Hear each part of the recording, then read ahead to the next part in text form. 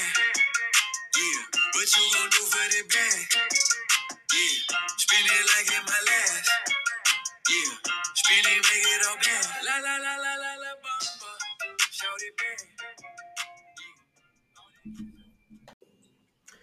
This is the NWO podcast, aka the Dub. I'm your host, Mr. X. Today we have as our guest, host of the 99 Forever podcast and writer and editor-in-chief at the Heavy Hockey Network, Eric Friesen. Eric, how's it going, bud? Oh, I'm doing really good. Thanks for having me, man. Great. Awesome to have you. So I want to start off by saying, Oilers in the playoffs, hallelujah. After game one, things were a little shaky, but you were at the barn in that game. How's the environment? Wow. Well, I mean, I'll tell you what, I have been waiting a long time to go to my first playoff game. In 2006, that was the year I actually went to my first Oilers game at all, and they ended up going to the Stanley Cup final that year. I was 17 at the time, and I thought, well, this is, now that they've got Pronger and the team's headed in the right direction, that they're going to be in the playoff year after year, and I'm going to have plenty of chances to go. I didn't end up being able to go to a game for many years after that. The next time they made it was 11 years later, and I was living in Toronto at the time, so I was unfortunately unable to go see a playoff game that year. And then the past 2 years, there haven't been any fans allowed in the building. So here we are, 16 years after my first Oilers game, I was finally able to attend my first playoff game. And other than the final 5 minutes of regulation time, it was a pretty exciting game. The fans were just rocking from puck drop, even before puck drop, really.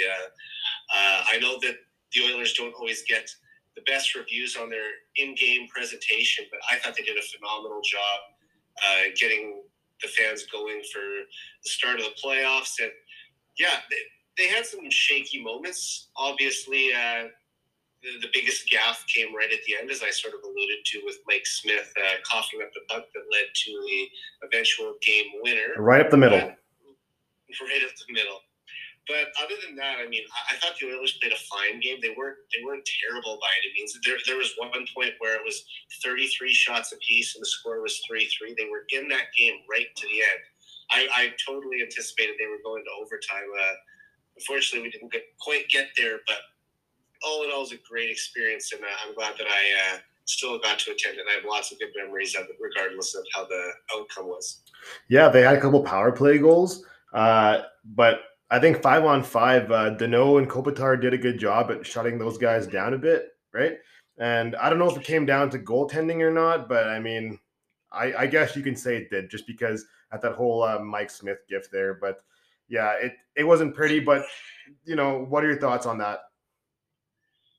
Yeah, I mean, here's the thing. Like, there was a lot of people saying after that game, should there be some debate about who starts game two? And for me, I never really thought that was any type of question. Like, Mike Smith was going to be the starter. You look at how he played in the month of April. He was the second starter of the month in the entire league, 9-0.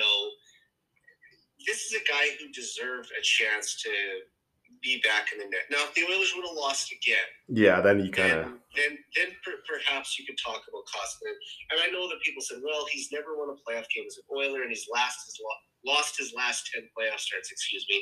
So there wasn't as much confidence in him as you'd think there would be for a guy who went undefeated over the course of an entire month.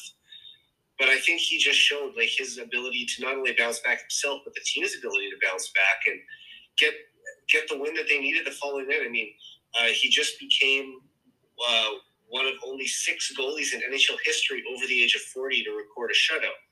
Yep. But looking back at game one for a second, I mean, yeah, there were some ones that you'd like him to have back. I mean, after the Oilers worked so hard to tie it 2-2, there was sort of a momentum-killing goal that he let in. That was the Lemieux goal, I think, or...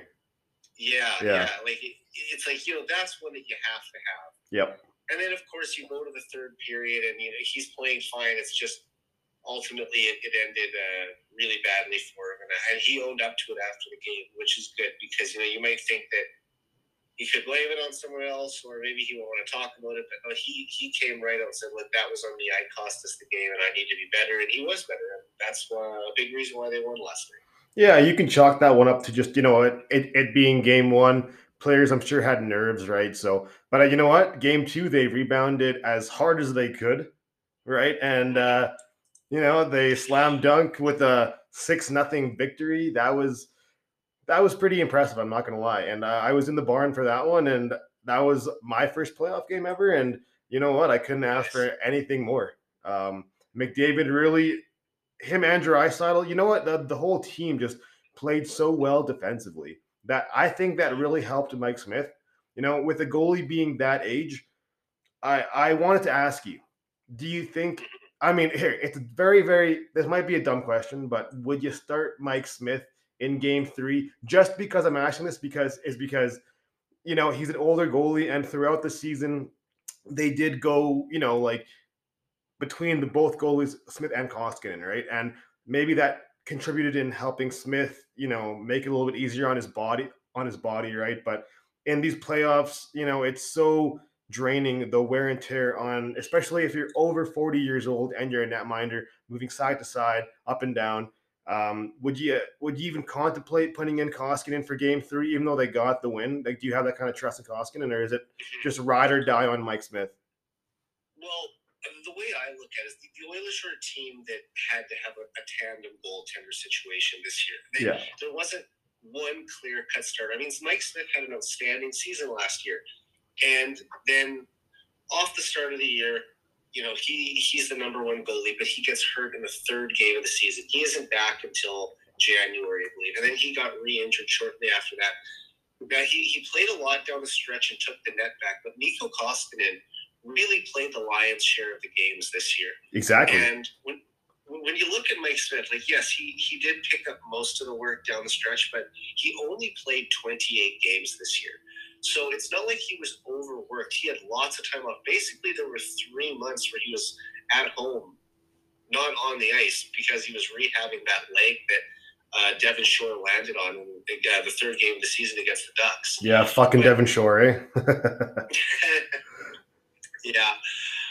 No, I actually don't mind Devon Shore. I know he takes a lot of flack sometimes. No, I'm just kidding. I know, but I think he's actually a pretty useful player at times when he's used in a limited role. He's a utility knife kind of. You can use him in the bottom six, use him as a extra forward kind of thing, right? Penalty killer, but yeah.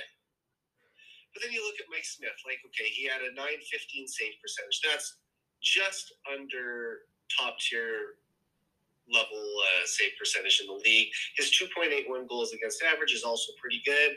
So, the numbers were solid. He didn't work a lot down the stretch, so I feel like he should be able to go on a run here. As long as the Oilers go on a run, he's going to play. I don't think they're going to pull him out unless he lost 2, maybe 3 games in a row. And then their backs are up against the wall, even if they do that. So, realistically, I expect Mike Smith to be the starter throughout the playoffs. Yeah. I wouldn't go away from him. He does have the experience too, and he's been on a couple deep runs before. Most notably going to the 2012 conference final with the Coyotes when he backstopped them to an unexpected run. Not at 40 years old, though. Not at 40. Not at 40. He was 30 at the time. Yeah. Yeah, and that's fair.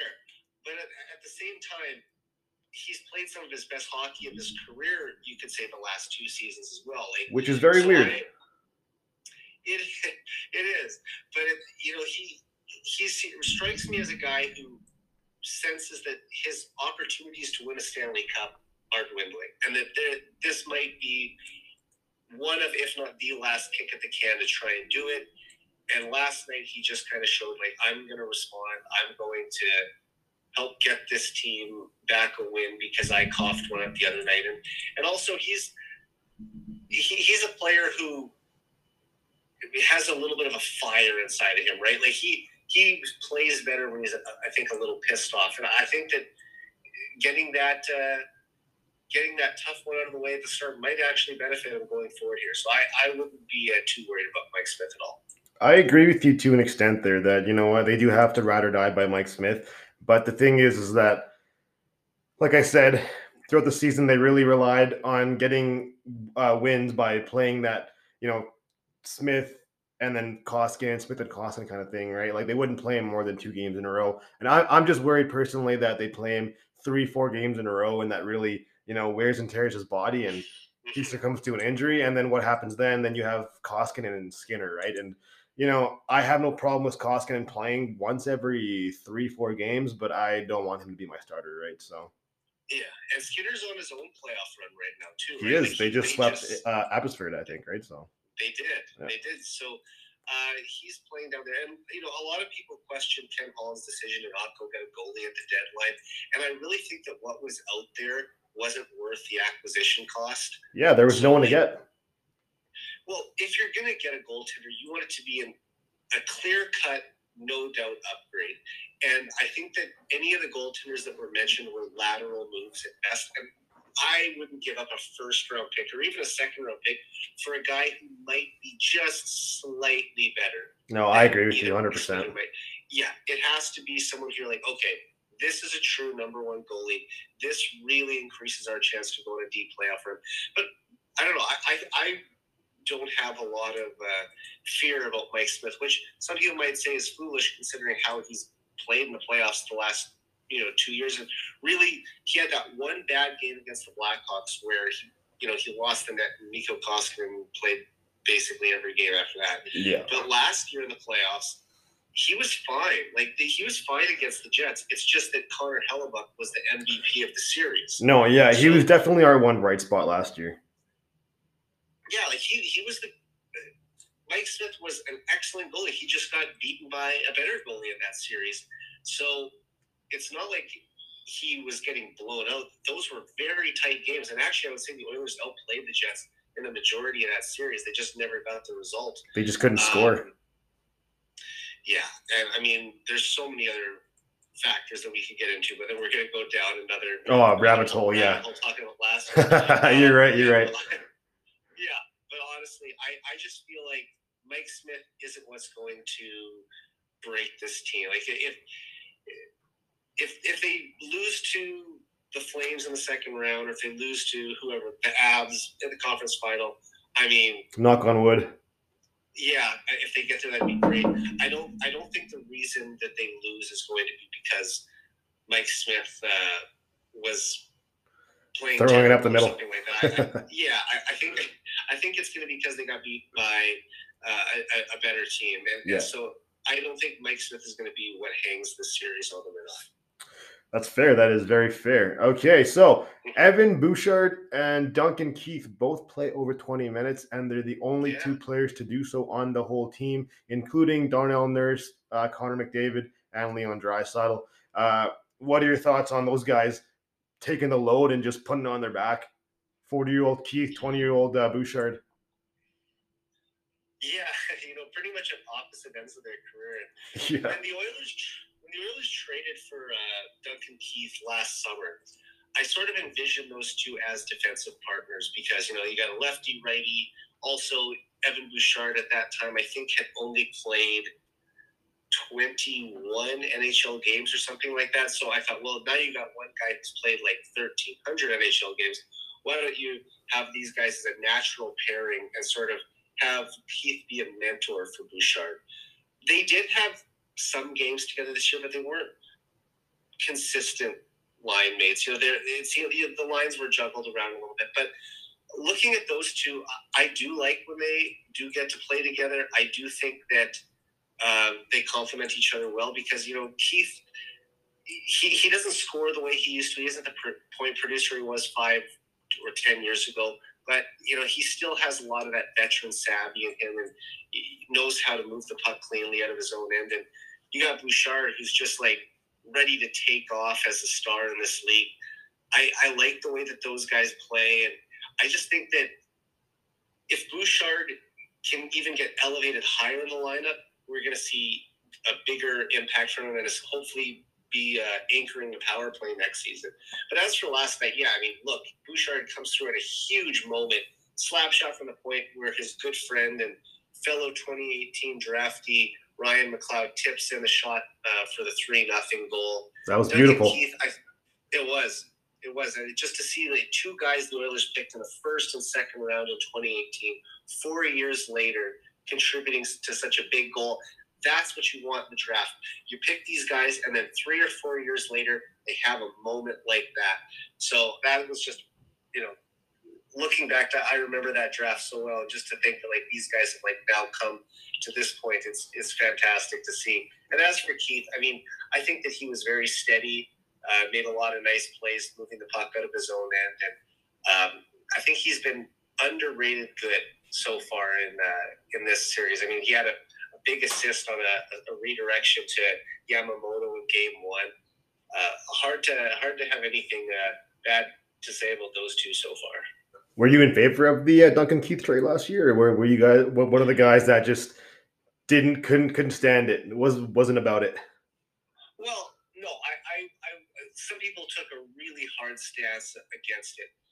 The way that I looked at it was is Duncan Keith right now a better player than Caleb Jones? I think that even at his age, I think he still was.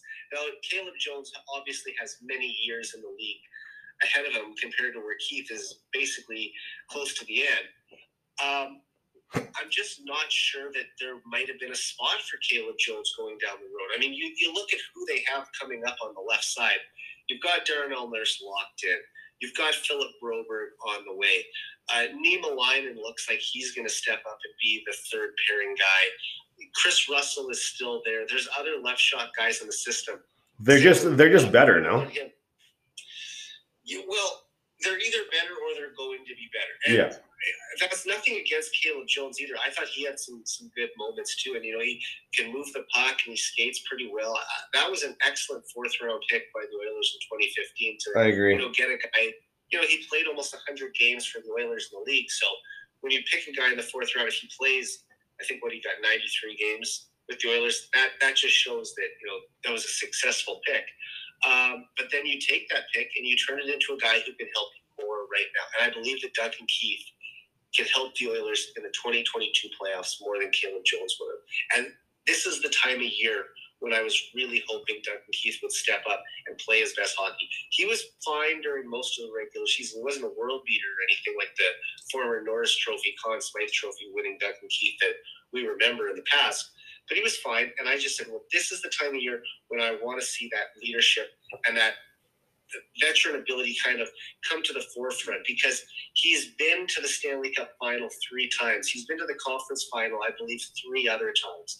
So when you have a guy who's been on 6 deep playoff runs in his career, I mean, that's the type of mentorship, leadership, whatever you want to call it, that he can pass down. And I want some of that to rub off on not just the young defensemen on the team, but on Connor McDavid and on Leon Draisaitl. So even after Duncan Keith is gone, these guys will still have those lessons that he's kind of imparted on them, and they can use that to propel their own careers forward in the playoffs. Yeah, I think it's definitely rubbing off on Evan Bouchard there. He's getting a lot more gritty now in these playoffs. He's playing some of his best hockey he's ever played. But Duncan Keith, it's his first year on a new team. There was going to be some ups and downs, right? But as the year went on, he only got better. So I was one of the guys who was like, you know what? I didn't mind the trade. I actually like the trade. I wanted Keith on this team, but that 3rd round pick and not retaining any money, I don't want to get into it. But you know what? It was. I think at the end of the day, would I do it again? Yes, I would do it again. I mean, here's the thing. Also, some people were really hung up on the Oilers will owe the Blackhawks a 2nd round pick if they reach the Stanley Cup final. It's worth it. I mean, it's well. I mean, that's the way I look at it. You'd hate to give up a high pick like that, but I mean, that's a pretty good situation. If we have to get that 2nd round pick, that means a lot of things went right. Yeah, so be it. Yeah. And as it is, we already owe them a 3rd rounder, but that, like I said, will become a 2nd rounder if they make the final. Other than that, what if the Oilers win the Cup this year and he just decides to retire? If that happens, that $5.1 million, I believe that is his cap hit will not only come off the books, but the Blackhawks are actually going to have a recapture penalty for the 13-year deal they signed him to back in 2009. So the Oilers will actually be coming out ahead with tons of cap space if he decides to call it a career. And maybe he'll even retire even if they don't win the Cup. So you never know what's going to happen. I just think some people were adamant from the start, this is another decision that they didn't like from Ken Holland. Yeah. And really, it's almost like a situation where as soon as people have an opinion on a manager or a coach or a player, it's very hard for them to ever come off that stance because they've already kind of decided. Like when you kind of joked briefly about Devin Shore, there was a lot of people, well, I don't know if it's fair to say a lot, but I noticed that a handful of people at least on Twitter when he re-signed back in the fall to a 1-year $700,000 deal, that they were, not pleased with that. I said, this is a fourth-line fringe NHL player, and you're getting mad about like a league minimum contract. I think I think Ken Holland has done a really good job since he's come in as GM. They haven't had the playoff success that you'd like them to have, but he's delivered 3 straight playoff appearances. And the last time the Oilers did that was when they made the playoffs 5 straight years from 1997 through 2001.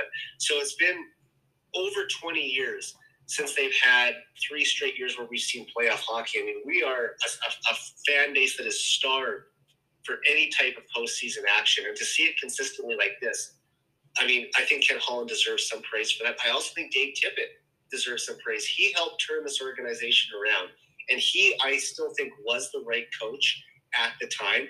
They needed a veteran coach in 2019 to get this ship turned in the right direction. Yeah. But they also let him go and brought in Jay Woodcroft at the right time.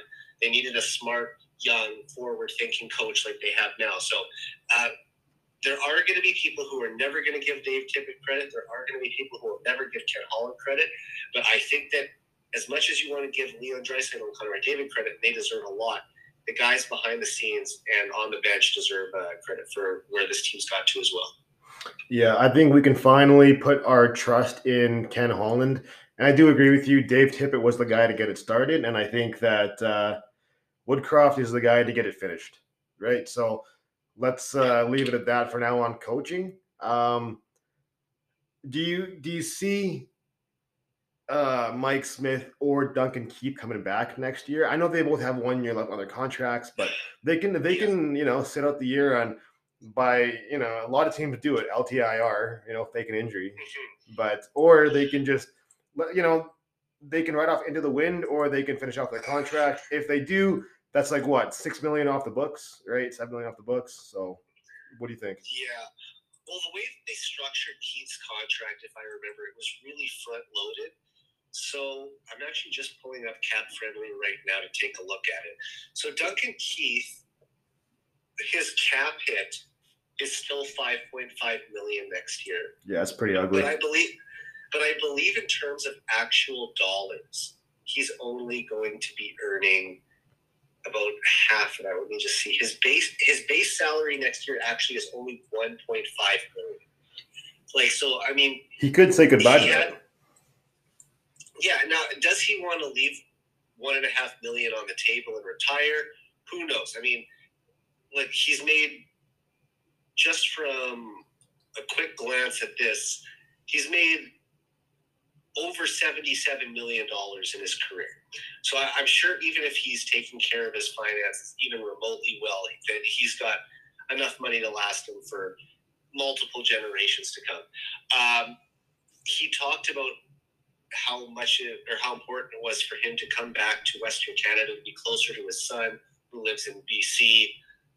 Maybe after 1 year of playing in Edmonton and getting a little bit closer, he wants to take it even a step further and actually be back in the same city with his kid, and that could make him decide to retire. But I don't know. I expect that he's going to want to come back, and that's another thing that kind of bewildered me about this whole hate of the Keith deal. It was only for 2 years. It's not like they were picking up a 5-year contract. You look at what the Vancouver Canucks did, taking on Oliver Ekman-Larsson's contract. He signed until 2027 I think for over $8 million a year, or $7 million, however much it is, like that. Yeah, I think it was $7 million contract.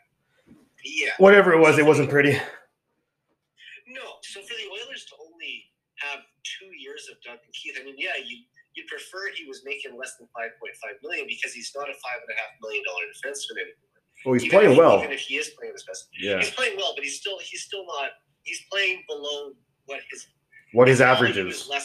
Is lesser than what his contract is. Yeah, but if we hold everyone up to their contract expectations, I mean, then you're going to have people who will be, yelling and screaming on Twitter about how he's not living up to it. But the thing is, when he signed this contract, he was in the prime of his career, and he did deserve that money then.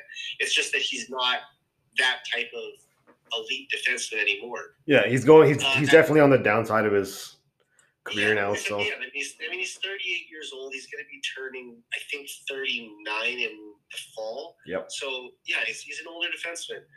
As for Mike Smith, yeah, he signed for 1 more year. I mean, Stuart Skinner is on this team next year. If nothing else, than the reason that he'll no longer be waiver exempt. Yeah. Goalies get an extra year when they're prospects instead of just the standard 3 years that skaters get to make the jump to the NHL from the AHL. So he'll be up on the team. So he's one of your 2 goalies. It's going to now come down to who's your other goalie. Will it be Mike Smith? Mikko Koskinen, he won't be back, I'm certain. I mean, there's no way. I mean, it's a numbers game more than anything. Like they already have 2 goalies on the books, and it's like, thank you for everything, but we're going to have to move on now.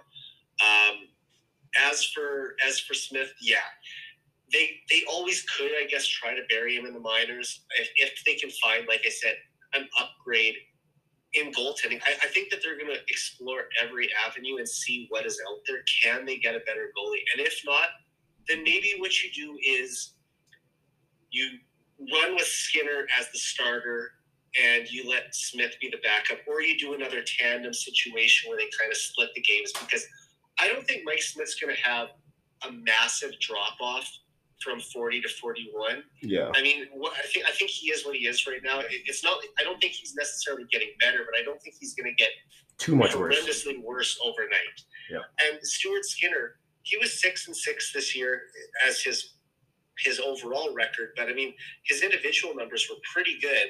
I think that it's a small sample size, but I'd like to see what he can do in a 20-game, 30-game, 50-game sample. And if he ends up taking the net and becoming the starting goalie, then that's what you want, because he's going to turn 24 in November. This is the time when you want him to come in and sort of try to establish himself as the starting goalie for the next 10 years. And maybe he'll only end up becoming a backup. We don't know, but I think that he's at least shown in the past 2 seasons playing in the minors that he has the ability to become a starting goalie in the NHL. And that would be so huge for the Oilers to draft and develop their own starter. The last time they did that was Dubnyk. Devin Dubnyk in 2004. Yeah. That'd be big. That'd be huge. It's so huge. It's vital that you find your own goaltender, because then you get into a situation like the Oilers are in right now, where they're having to explore the trade market or the free agent market to get a goaltender, when maybe the solution is in-house, and it's just to elevate Skinner and have him be the guy. Okay, so would you make any line changes in game number 3? Well, you looked at the one thing that they did, going from 11-7 in game 1 to 12-6 in game 2, when they brought Archibald into the lineup.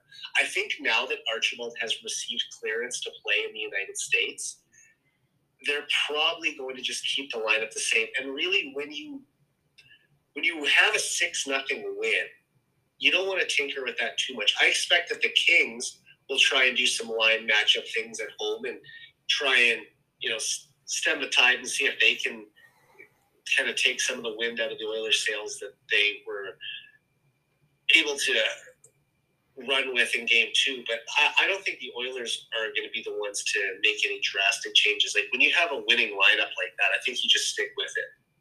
Yeah, I agree. You know what? If it's working, why would you change it, right? And for the LA Kings, they can try their best, but I really don't see them do anything to stifle McDavid or Draisaitl. Those guys are only getting started right now. Right. Yeah.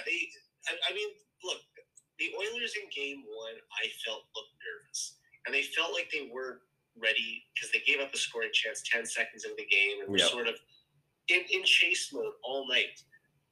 I just feel like if you look at the way that this team has performed under pressure and the way they bounced back, they haven't lost back-to-back games many times under Woodcroft, especially in regulation.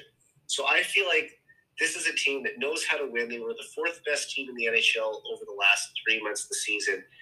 There should be no doubt that they have the ability to win when it matters. And I don't know. I just feel like they're going to be a tough out for the Kings.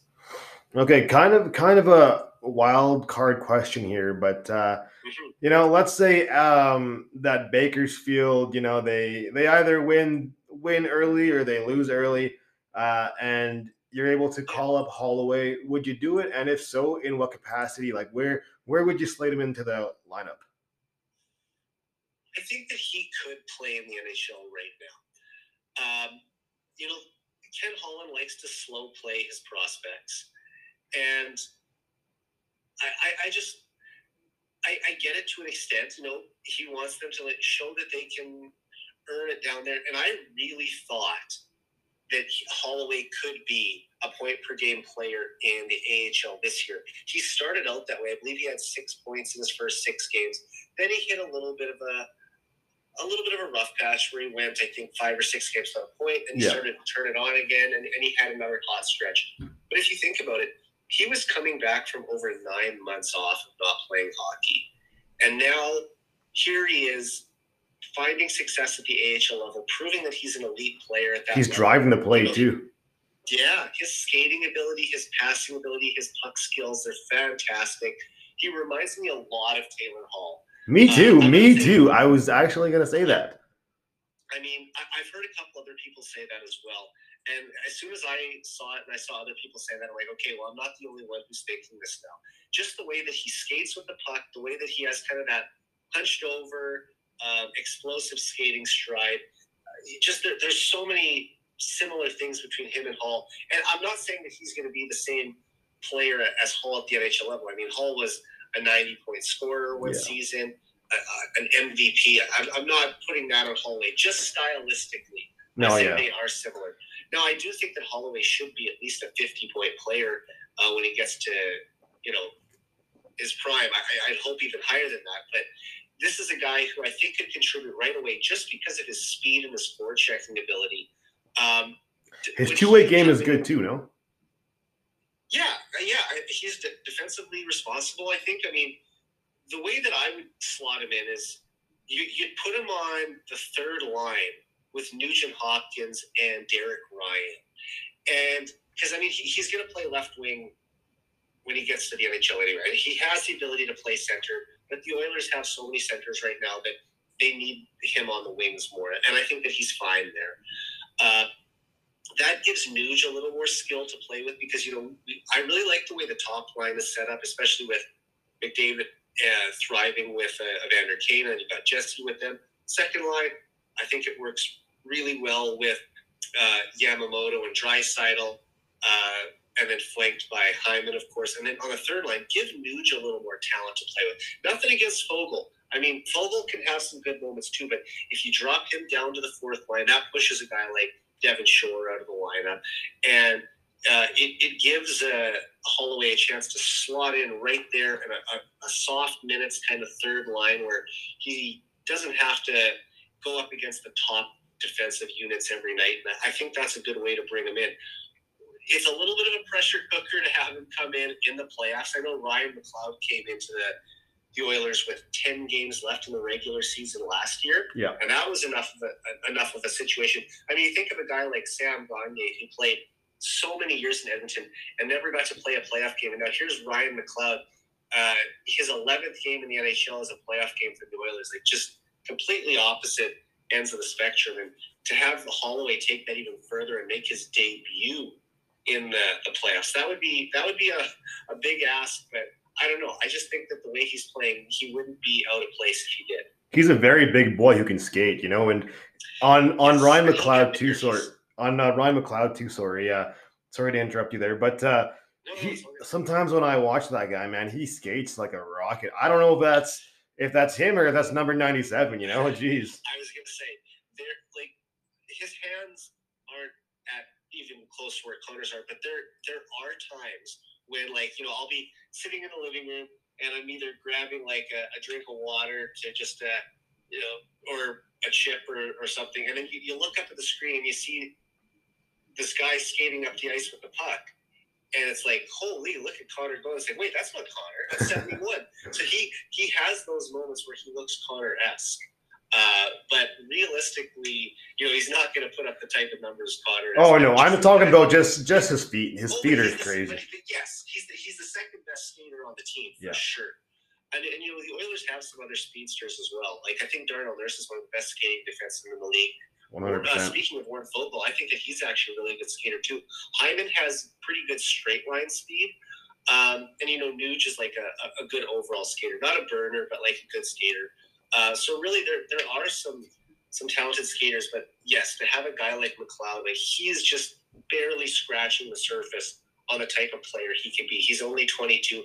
I can't wait to see where this guy's going to go. I think he'll be an Oiler for 10 years. And he'll be really effective on a third line center role and maybe, moonlight on the wing in the top six every once in a while too.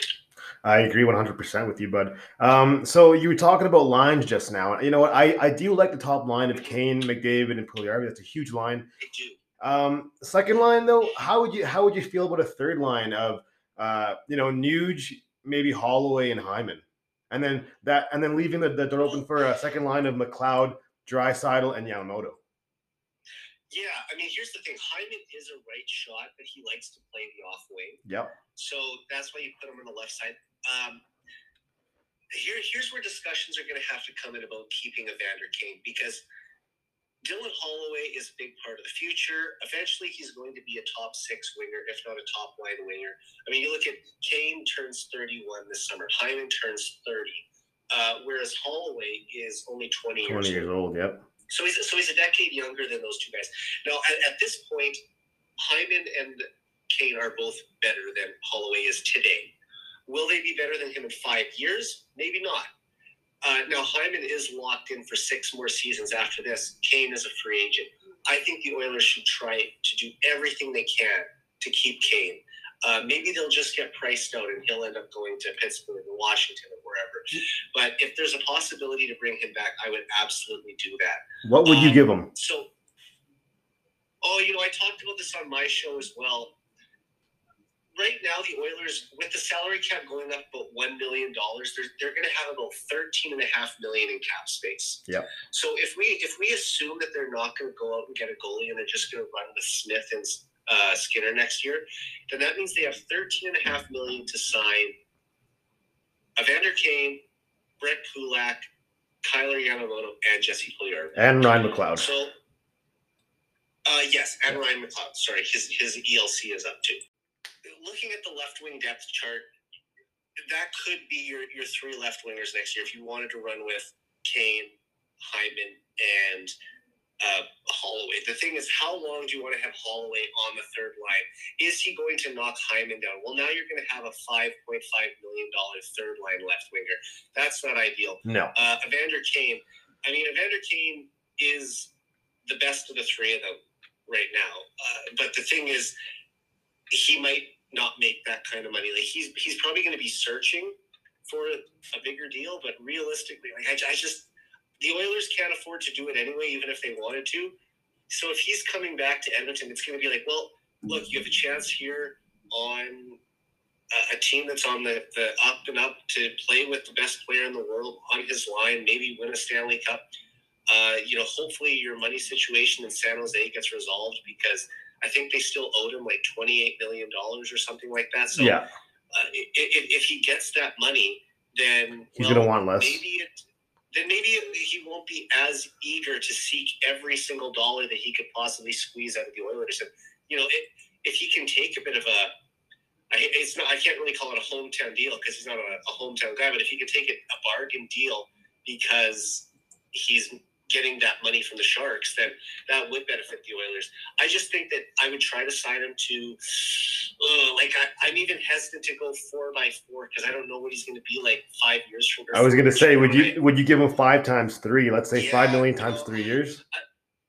I mean, but then you're not leaving yourself much room for Yamo. Like you're pretty much going to have to bridge Kyler Yamamoto and Jesse Puljujarvi to have any chance because like I would have signed Puljujarvi long term. You almost can't now, just because there's not going to be enough money for what he would expect on some UFA years. Yeah.